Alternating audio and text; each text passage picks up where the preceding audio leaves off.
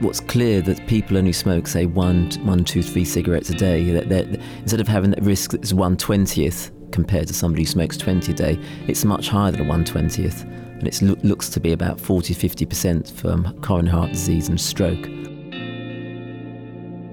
That was Alan Hackshaw, Professor of Epidemiology at University College London.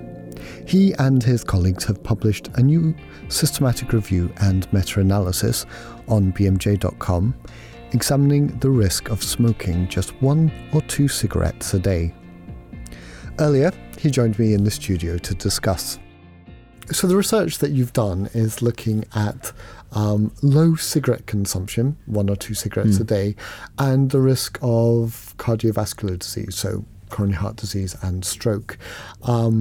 But I want to start by talking about risk and how people think about the risk of smoking and the way that changes with the amount that you actually consume. Yeah, of course. So obviously there's 2 ways of thinking about risk, linear and non-linear. And linear, in this case, you say this is how it seems a lot of the general population think about it. That if you have, 1 cigarette, your risk is so much, and then if you have 20, it's 20 times as much. That's it. How many people think that? Is that really embedded in the way that we think about smoking? Yes, I think that's the case. And other people think there were surveys done on smokers, which also showed that there were those who think that their risk is substantially reduced by cutting down a lot. Occasionally, some studies show that even if they smoke only a couple, they think they have no risk whatsoever. So there is a general perception that smoking only a couple a day, or sporadically, carries no or very little risk whatsoever. And that, as I said, that probably applies to cancer, but not cardiovascular disease. And I was going to say, in that, I think people associate smoking with cancer probably more than they do with cardiovascular disease. So it's just using that wrong model to think about that. That's right. I mean, more people, unfortunately, get heart disease or stroke than lung cancer. So in terms of number of affected people due to smoking, it's going to be more for the cardiovascular disease and lung cancer. And I know people who are smokers, so I'm not going to put them down all the time. And they when they cut down, they think they've achieved quite a lot, and they have done by doing so. And the other part of the beginning of your paper, you do say that this non-linear kind of association between smoking and cardiovascular disease. We've known about this for a little while. Is that sort of new signals that are coming out, or is this kind of a long established? It's come out sporadically over the years, almost always from an individual study. This is the first time that all those studies have been combined together to give you one solid piece of evidence. Also, those studies have almost always focused on heart disease, and what we wanted to look at was stroke as well, because there was a hint that was the case from some of the earlier studies. Like you say, that's why you decided to do this meta-analysis. How well characterised was that risk? You said there have been a few small studies. What's kind of the breadth of the studies that are out there? So some studies are a few thousand, some are many thousands. They're multi-country, so Europe, America, Australia, the Far East. So there's quite a wide breadth of countries over quite a few decades. So there's consistency between them. So a couple of the studies did focus on looking at the effects for people only smoked a couple, but most of the other studies they were just looking at smoking per se over the whole range of smoking. And what we did was focus specifically on the light smokers in those particular studies. Sure.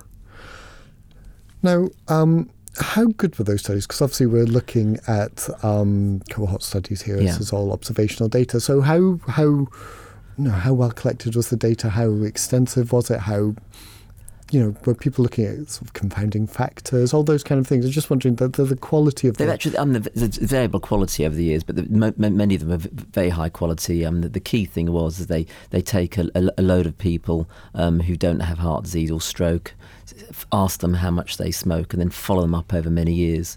And you can measure other factors that might explain the increase in risk, and many of the studies did do that, and you can get rid of that effect to leave you what the effect of smoking is, almost like its pure effect, and that's what happened. In fact, when you do allow for other factors, the association with light smoking is even stronger, as one would expect. As you said, you've done a systematic review and meta-analysis of existing studies.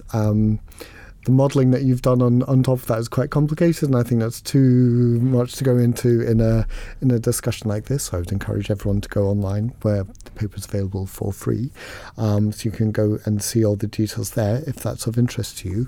But you've told us a little bit about this, but could you set out your sort of top-line findings for us? Of course, yes. So there's what's clear that people only smoke, say, 1, 2, 3 cigarettes a day. That instead of having that risk that's 1/20th compared to somebody who smokes 20 a day, it's much higher than 1/20th, and it looks to be about 40-50% for coronary heart disease and stroke.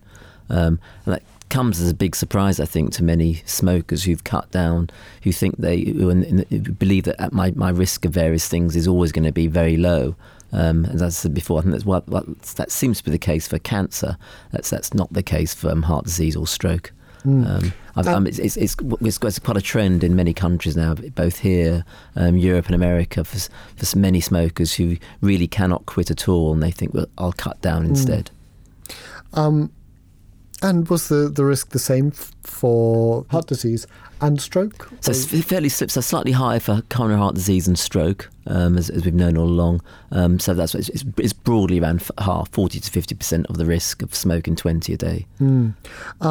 There was a slight difference between men and women when these outcomes were measured. That's right, yeah. So again, other researchers have noticed that the risk of cardiovascular disease seems to be a bit higher in women than in men. It's not entirely clear why that is. It could be some other characteristics that they have, or something they are doing that might create that extra risk. It could be some biological mechanisms and some of the differences between men and women that might explain that. And there are various hypotheses out there, which is all good and well. But what seems to be the case is that women who smoke tend to have a slightly higher risk than men. And this is what's quite clear when those who smoke only 1 or 2 a day. And when you have people who are social smokers, who go out and just have the odd cigarette now and again, that has quite implications for those who think that what they're doing is completely harmless. Absolutely. And just to pick up on that, because women are at lower risk of coronary heart disease and stroke generally. That's slightly, yes, that's right. And so does smoking then take them up to a similar more risk? Exactly, attenuates it much more, yes. Okay. Now, always with things like this, questions around confounding and stuff come in. So was that something you were able to adjust for, lifestyle factors? That's right, yes. Quite a few of the studies that adjust for other lifestyle, other things that might explain the increased risk of getting cardiovascular disease. And about 2/3 of the studies had adjusted for those other factors, and the association was even clearer amongst those, even stronger.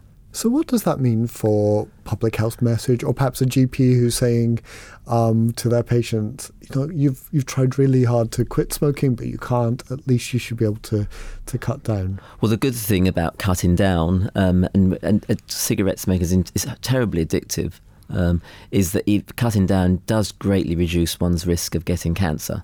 Particularly lung cancer, and that's fairly reliable. That's very reliable, and that's very linear. So people who smoke 1 a day really do have about 1/20th of the risk of lung cancer as those smoke 20, and that's a big incentive for cutting down. For those for cardiovascular disease, if you really want to get rid of those risks, and actually more people get heart disease and stroke than cancer, and there's more smoking-related events like that than lung cancer, for example, the ultimate goal really is to try and cut down completely over time and use various aids to help them. There's nicotine replacement, there's even e-cigarettes if one wishes. Obviously now public health advice has come out saying that e-cigarettes can help you quit smoking, perhaps, and which is a substitution as opposed to necessarily just a cutting down. Do you have any data on that, or is it not within this study, perhaps elsewhere? Well, is there any information? not within this study at all. I mean, there is emerging evidence about e-cigarettes and the harms that they may or may not have. There's nowhere near the amount of evidence that you have for cigarette smoking. And there are people with very different views about using e-cigarettes. Some say that you shouldn't use them at all. Others say, well, if people really can't quit, it's the next alternative rather than still sticking to smoking many a day. If you can switch from smoking many a day to smoking e-cigarettes instead, it's highly likely to be much safer than sticking with your usual number of cigarettes you were smoking. And it would seem that your data, saying that the majority of the sort of step risk goes up with your first cigarette, would imply that actually if you can just swap to an e-cigarette or a nicotine alternative, that would be worth doing. Well, that was why. I mean, we talked about e-cigarettes in the paper actually, because it would seem unlikely that there's evidence yet to be obtained that even if you smoked e-cigarettes, the effect on the cardiovascular system is going to be anywhere near as big as it is for heart disease and stroke.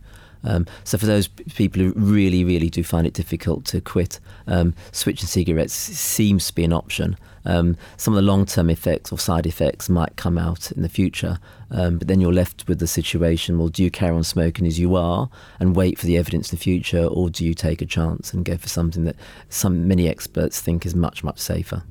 Yeah. I suppose you can't. Feels like it couldn't be any worse anyway. I think I can't imagine how it could be worse. There might be some side effects. It has nowhere near the same number of bad things inside of it as cigarettes. Yeah, nowhere near. So I was going to say, I mean, it seems like we've done so much research on cigarette smoking. We know how bad it is for you, yet new studies like this come out and highlight yet another area where it's even worse than we thought. It does seem all so negative, doesn't it?